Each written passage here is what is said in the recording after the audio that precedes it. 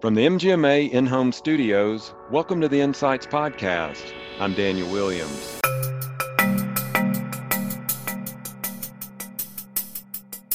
I find that the greatest leaders are people of character. They're adept at building relationships. They are good communicators. They're confident as well. And there is a difference between being confident and being arrogant. And great leaders never cross that line, or when they cross that line, they're willing to acknowledge it and know that they've done it. That's Steve Dickens talking about the qualities inherent in great leaders. We'll hear more from Steve in just a moment, but first, a word from our sponsors. Is your accounts payable process causing headaches? MineralTree provides HIPAA-compliant, easy-to-use, end-to-end accounts payable and payment automation solutions. MineralTree is the leading AP and payment automation provider in healthcare, and they'd love to show you why. To learn more, visit mineraltree.com/MGMA. It's time to take a closer look at how you run your business. MedEvolve can help you find solutions to the following questions. Are you overstaffed in your medical billing department? Do you know where your physician practice is losing money? Can you easily benchmark your data against similar practices? If you don't know the outcomes your staff are producing every day, you aren't operating successfully. Go to medevolve.com to learn how you can find those solutions today.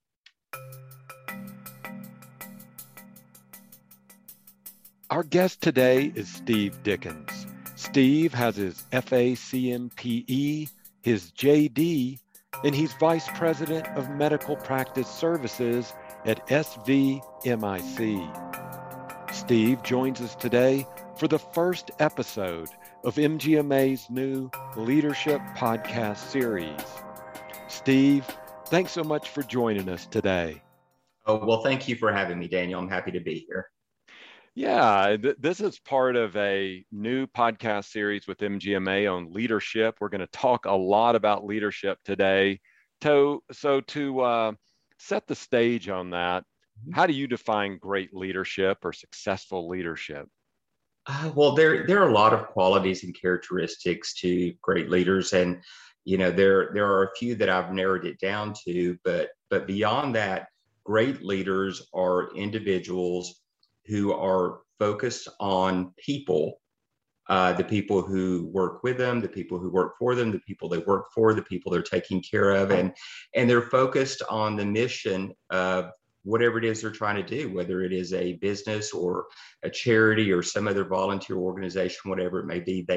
They understand what the goal is and they move things along to do it. And I find that the greatest leaders are people of character. They're adept at building relationships. They are good communicators. They're confident as well. And there is a difference between being confident and being arrogant.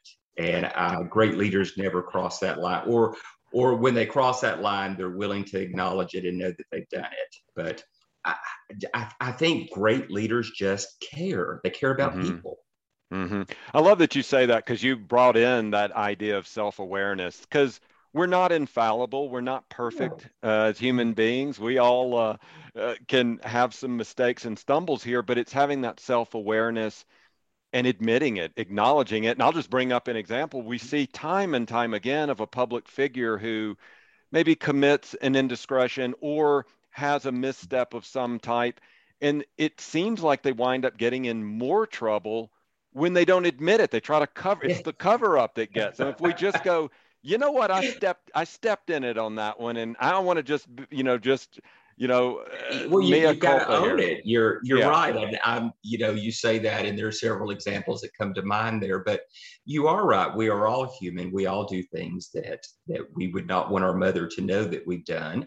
But the easiest thing to do, or the best thing to do, is to admit it and go on. And you talk about that self-awareness. I love people who challenge me, that is one of the things that I really value about my employees.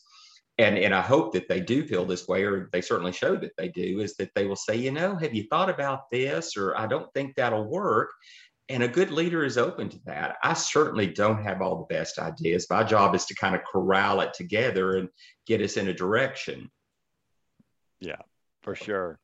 Well, we're going to try to challenge you a little bit here today and pick your brain on leadership and what's helped shape you. So let's dig a little deeper on that first, then. Okay. Let's go back into Steve Dickens's history and kind of figure out what shaped you as a leader. You have that FACMPE, you have your JD. You're currently Vice President of Medical Practice Services at SVMIC. So let's talk about that. What set you on that career path? What got you going there in this direction in the first place? Well, it actually was all an accident, and a series of good people, a series of relationships. I had finished my bachelor's in business, and as I was nearing the end of that program, decided to stay on and get my master's. And I actually have a master's degree in education, specifically educational psychology. And my goal was to work in higher education, and which, to advance to any level requires a PhD.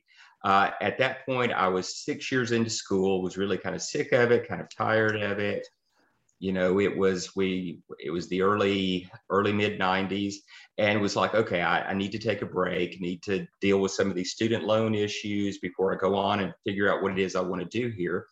And had a good friend, a fraternity brother, who was the controller at the local hospital, and said, hey, know that you're about to graduate, get done with this, and what you're trying to do here. And he said, why don't you come work for me for a year? Come work in the business department. We're having some problems. We're having some staffing issues.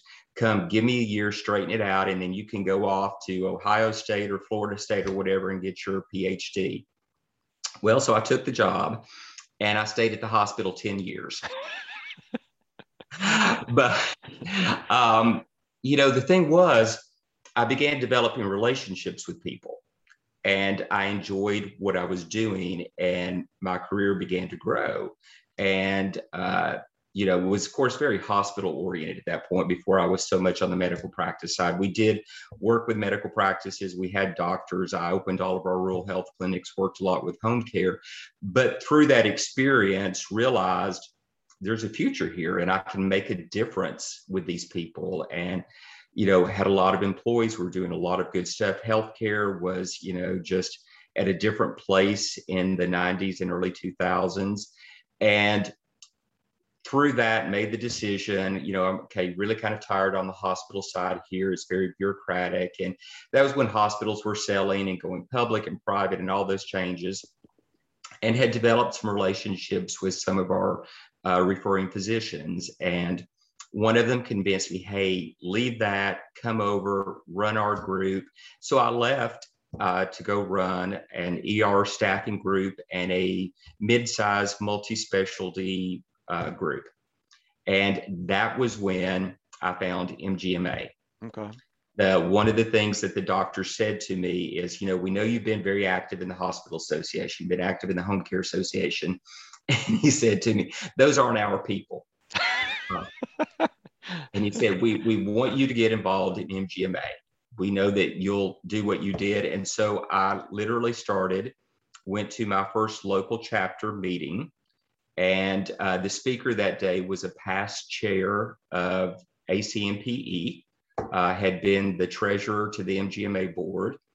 And so it just kind of grew from there. I got involved in MGMA, and in conjunction with this, along the way, there had always been a piece of me that wanted to go on and get that doctorate degree. And obviously I gave up on the higher education piece and decided that I wanted to, had been looking at getting my law degree, and realized that with my background in healthcare and a legal education, I could begin to do different things.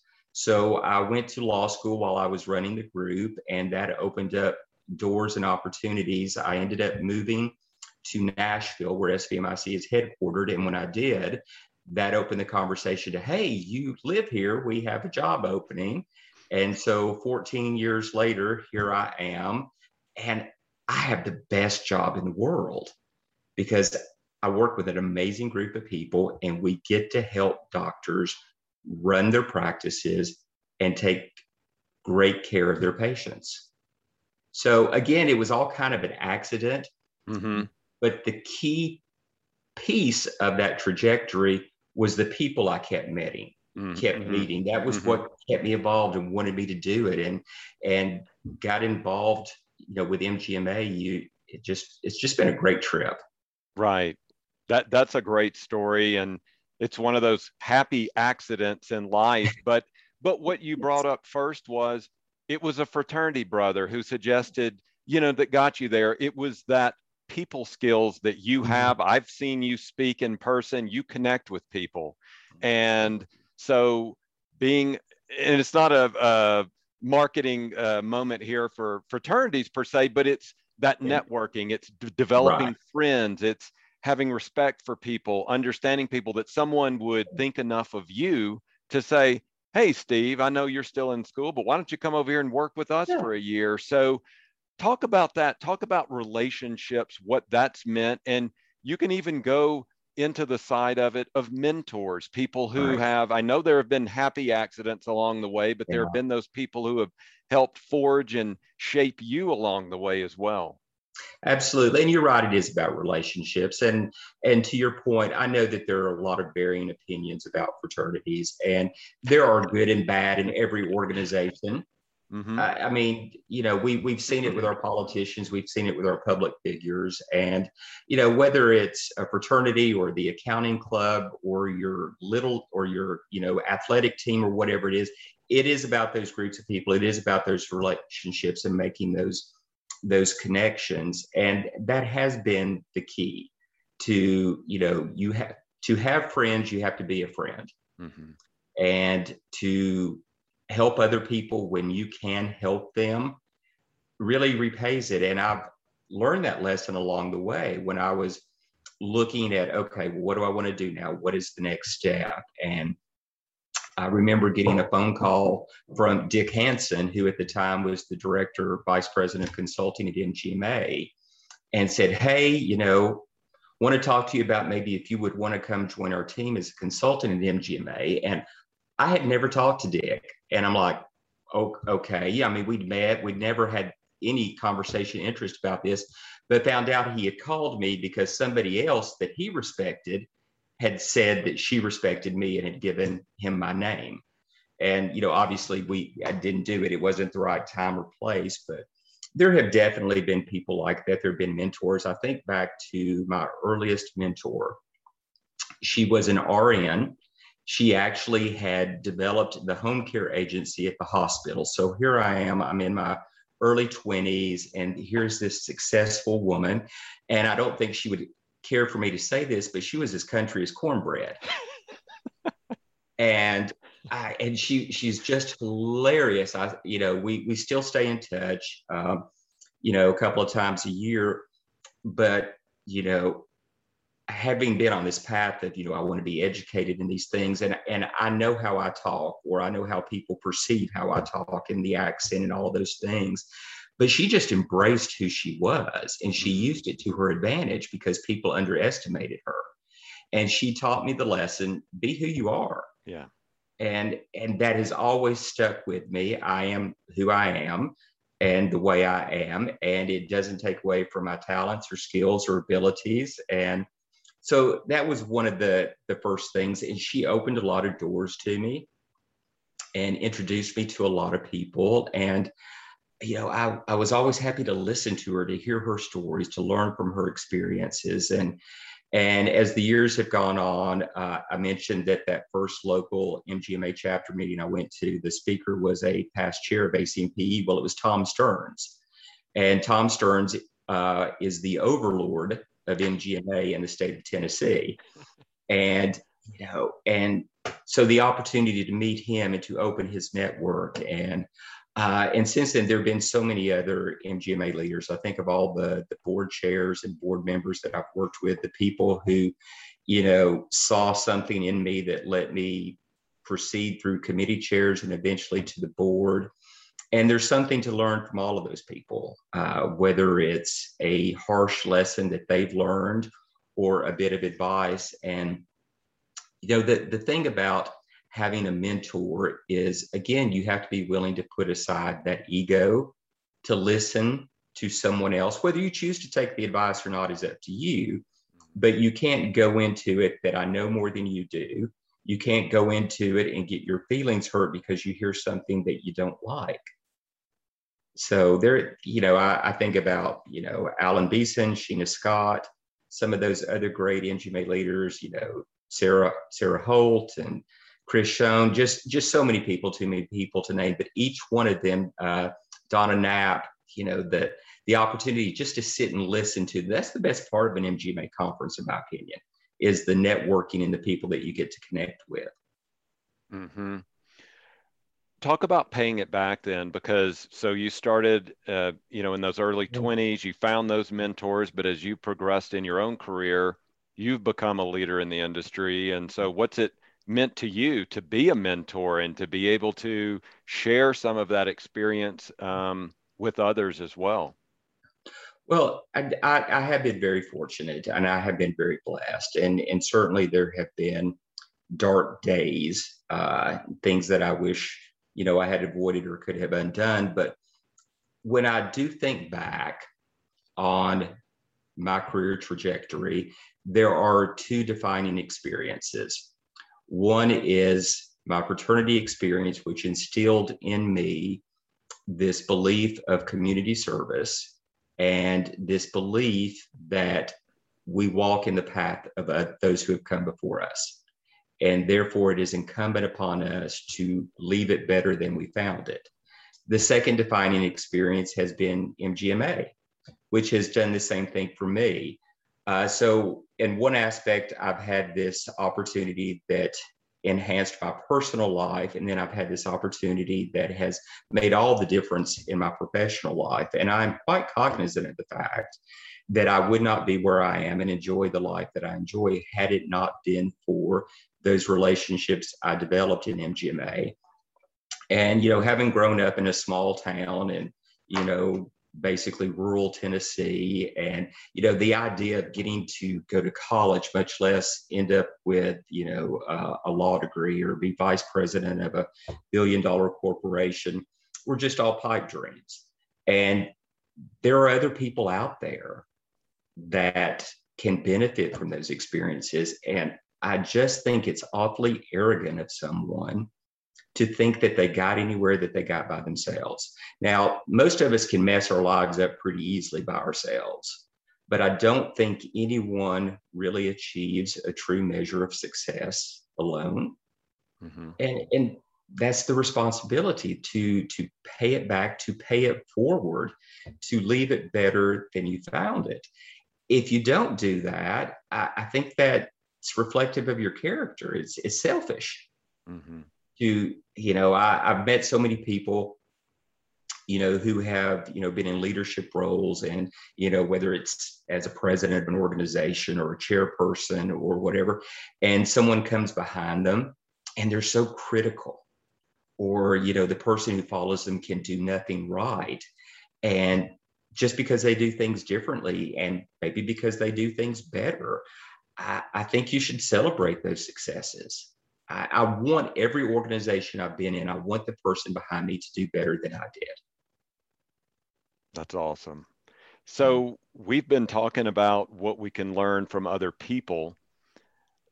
Having seen you give a presentation on numerous occasions, you also love to absorb information and bring tools that you get from books that you've read. So is there a book or a couple of books you want to share with us that have helped shape your leadership style? Sure. There are a lot of different authors that I like. I like John Maxwell, got the opportunity to meet him a few years ago at MGMA. I like Dr. Mary Kelly. You see her a lot on the MGMA circuit. But there are really two books that I think are my guiding arch. I love Tracy Spears. She is a frequent speaker at MGMA, and her books on leadership are just so down to earth. They're just so they're not elementary, but leadership is simple. Mm-hmm. It's just not easy. And she does a great job of walking you through the path of how to craft who you are, how to work with other people, and she makes it about the job. And she does a good job of separating. A good leader is able to separate an employee's performance from who they are as a person. And I think that's important too. Too many people will make decisions about people based on their personal lives or those types of things. And it really should be about their performance. And so I think Tracy does a good job with that, with her leadership books.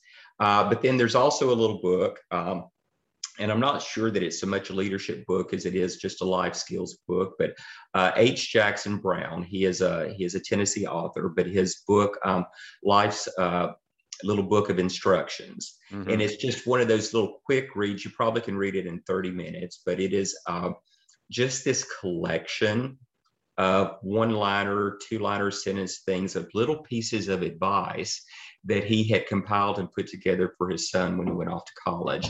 What I love about it are the takeaways of the things that they're the little things that people maybe don't notice if you don't do them, but they are the things that people notice if you do them. Mm-hmm. And it's about, again, it's about character. I think character is the most important element of who a leader is. And many people will pretend to be something and then be someone else when they don't think anyone is watching. Well, there's always someone watching.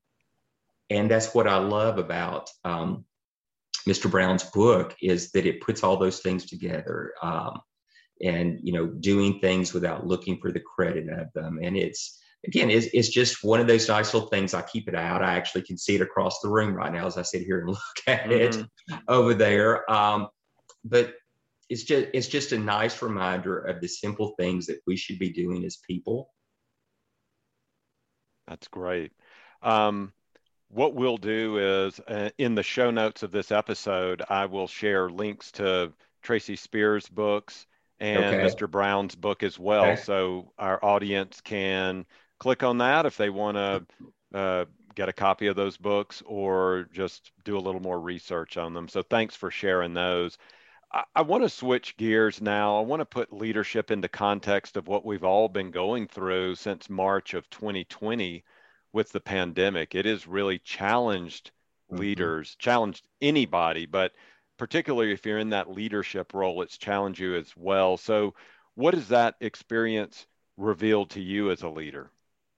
Well, first and foremost, it has confirmed a longstanding belief I have, that in times of crisis, we learn who people are. We learn who they are, both good and bad.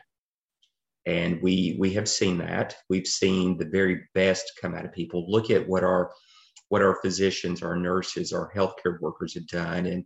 And we need to remember, it's not just the doctors and the nurses. It also is the people who are supporting them, the people who are the ward clerks, the custodial staff, the maintenance staff, all those people who are doing that, who have continued to show up and do their jobs. We've seen the very best come out of them.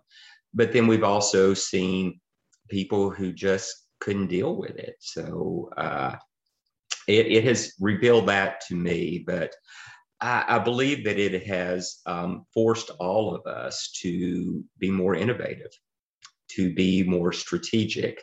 I never particularly thought of myself as an innovative or creative person, but I had someone say something to me a couple of weeks ago about that. I thought, well, I guess what we have been doing is pretty innovative. To think what my team has done that we always traditionally have done face to face because we valued that relationship. We've had to step back and say, okay, how do we translate this into a virtual world and still manage to connect with those people in a meaningful way? So I, that has been exciting. Mm-hmm. I think good leaders are also lifelong learners and have to be willing to embrace the technology of it. Was in a strategic planning meeting a couple of weeks ago for work, and really got kind of excited about some of the things that we're looking at and talking about, that taking the experience that we've had the last 18 to 20 months now and still being very unsure where we're going with all of this. What do we take and do with this moving forward? So I like the challenge of literally reinventing ourselves almost every day at this point. So that has forced us to be sharper. It's forced us to get out of our comfort zone. It's forced us to get out of our little box of this is the way that we've always done it, and think, okay, how do I do this not only differently, but how do I do it better? And also, thinking about, okay, well, do we really need to do everything that we were doing? What should we stop and what should we start? So aside from the horrors of the pandemic itself, it has been an exciting time for innovation and strategic planning. Mm-hmm. Mm-hmm. I want to follow up on that then. So, in addition to what you were talking about, what are some key lessons that you've learned, that you've been able to add to your toolbox as a leader over these past 20 months that you found either through actually being in the trenches and working with people? It sent you off to think and contemplate and come back and maybe made you a Steve Dickens 2.0 leader here, something like that. Well, the importance of flexibility is probably one of the key lessons that I've taken away from this, and that you can still have a team, and that a team is still important, and that you need to be really in tune to the relationships. So I'm a very in-person, people person kind of thing. I tell people I don't really like this Zoom thing. I don't do well with it. I don't like to present with it. Well, that's really kind of closed-minded of me. So I've had to put into my toolbox, okay, so how do I connect differently? So, okay, let's open my mind and do the research. So I've attended some, educational programming on how does one do this? How does one do this better? What are the things one needs to do to connect with one's audience? So that's been really kind of nice too. And I've also recognized, back to the comment about, people, how they react in crisis, is that, I'm pretty hands off with my folks, with my team. And, we have our jobs. We had the way that we used to meet and connect and do all those things. And, I trust them as professionals to do what they need to do. But as we've gone into this, I recognize that wasn't still working for everyone because of where they were. So I had to think not only about what I was going through and what I was dealing with. It became very obvious to me that I needed to change my leadership and connection style with them as well too. And as I talk with practices and with practice executives and doctors about this, that has really been probably the biggest lesson I've taken away from them. And certainly MGMA has focused on the staffing issues that we have. And actually saw in an email this week that you all are doing a webinar on that. Mm-hmm. But that has been the biggest lesson for me, is that suddenly we're having to deal not only with people in a professional sense and their work performance, but as you know, we all bring who we are to work. And I talked about trying to separate what a person does from whom a person is. And I think you still need to do that from a performance perspective. But we also now, as leaders, are having to deal with who people are and where they are. We, in my workspace, we formed a working parents support group. And and it's not that we're doing anything great or grand for them beyond giving them flexibility to work the way that they need to work, and luckily we can do that. But it was a place for them to gather and for them to talk. And we have a member of our leadership team who facilitates those meetings to make sure that they don't become negative or go off the rails, and also at the same time to keep an eye on things. What can we do for employees? So I think that as leaders, we have to understand that we need to be paying a lot of attention to our employees' mental health right now. Mm-hmm. Thanks for sharing that. And you brought up a topic that is, you can't have a conversation these days around healthcare without talking about staffing. And it has been crushing in a lot of ways to healthcare, to practices, and not just in healthcare. We've all seen it in industries, no matter when we go out and try to get food or Yes. get helped at any kind of retail place. They're just, everybody's understaffed right now. And then it has, again, it has this ripple effect in so many different ways. So can you share a story with us on how effective leadership has helped at least weather the storm, helped provide um, some strength there for those staffs, for that understaffed group who's just fighting through, trying to work um, through all the challenges that they have right now? Yeah, it really has been a challenge. And again, I talk to a lot of people, and the ones who seem to be struggling the most are the ones where they don't have strong leadership and they've not connected to their employees. But talking about some of the successes, those practices, those practice leaders who have been doing what they needed to do all along in terms of providing a positive culture, being honest with their employees, telling them what they can tell them what they can't tell them, what they don't know, all those things. They have forged those relationships and that support network over long term. And they've created that culture of we're all in this together, and they have engendered a sense of loyalty from their employees. And was talking to a group administrator, and it's not a huge group. She's got 5 or 6 doctors. So, a relatively small staff. They all know each other pretty well, but they're adjacent to a hospital. And she was telling me, there's a lot of fighting for employees out there, as you pointed out. And most of her employees had been approached by the hospital and offered a job at a pay increase. And they all came back to her and said, just wanted you to know this, didn't want you to hear it through the grapevine, but I'm not going anywhere because I know that you all are going to take care of me. I know you've got my back. I know that, yes, I could leave and go and make more money for now, but there's not going to be any loyalty to me there. And that just really resonated with me, that these employees felt like the practice, the doctors, the practice manager was loyal to them.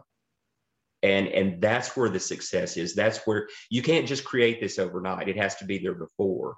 And and this practice executive all through COVID has, said, we're going to get through this together. This is what we know today. This is what we think this means. And, this is what we think is going to happen. And here's what we're going to do.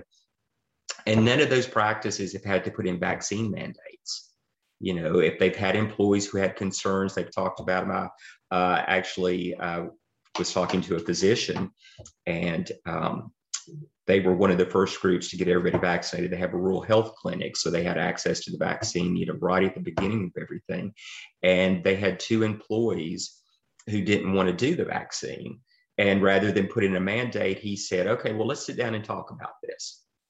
And so he took the time out of his schedule to sit and go through all of their concerns with them.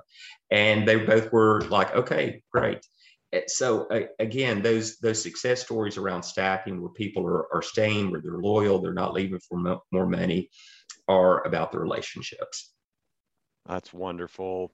Well, Steve, I have one last question then for Sure. you. So we heard about your sort of origin story, how you got to where you are. So I know among our listeners here, we have people who are still on that path trying to get to a certain destination in their leadership journey. So, what are some words of advice you'd want to leave them with?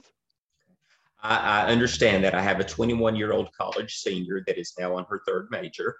And, asked me the question as when she made the last change. She said, well, how do I know what I want to do with the rest of my life? And my response was, well, honey, you don't have to. I'm not sure that I know what I want to do with the rest of my life.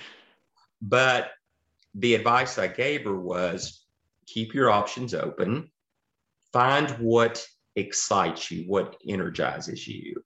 And, I fell into this healthcare path, and I would like to think that, that this was the way it was supposed to be.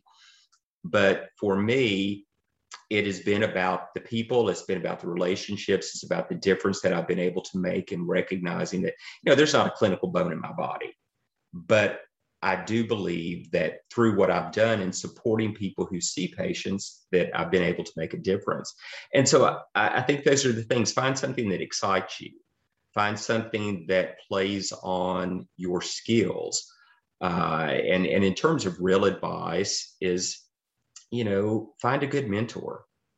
Find someone that you respect, that you admire, and just talk to them about their path, about their journey. Look for the advice. Be willing to put yourself out there and make those relationships. Every job I have ever had, and I've had only 3 as an adult, has been because somebody came to me. And that is just about being there, about being visible. Had I not been in organizations where I developed relationships, where I volunteered to do stuff, those things wouldn't have happened. Do what you say you're going to do and do it well. People will remember if you miss deadlines. People will remember if you are unprepared. People will remember if you don't follow up. So again, that piece of that is character there. So my words of advice to kind of put all that rambling together there is, decide who you want to be as a person. Find people that support that. Continue to learn, to grow. Be willing to open your mind to those things and have some fun along the way. Love that, Steve. Well, thank you so much for sharing these thoughts with us on the inaugural leadership podcast for MGMA. It's been a blast talking to you and learning about your journey in leadership. Oh, well, thank you, Daniel. It's good to see you. And I again, it's just an opportunity that if this makes a difference for anybody, it's all worth it.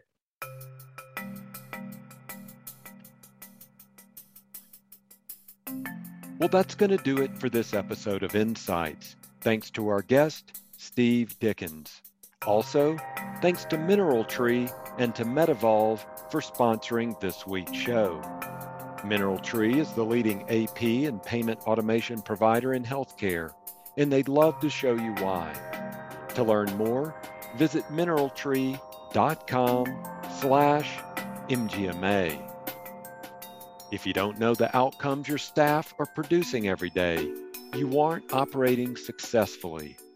MedEvolve can help you find solutions to those biggest problems that medical practices face.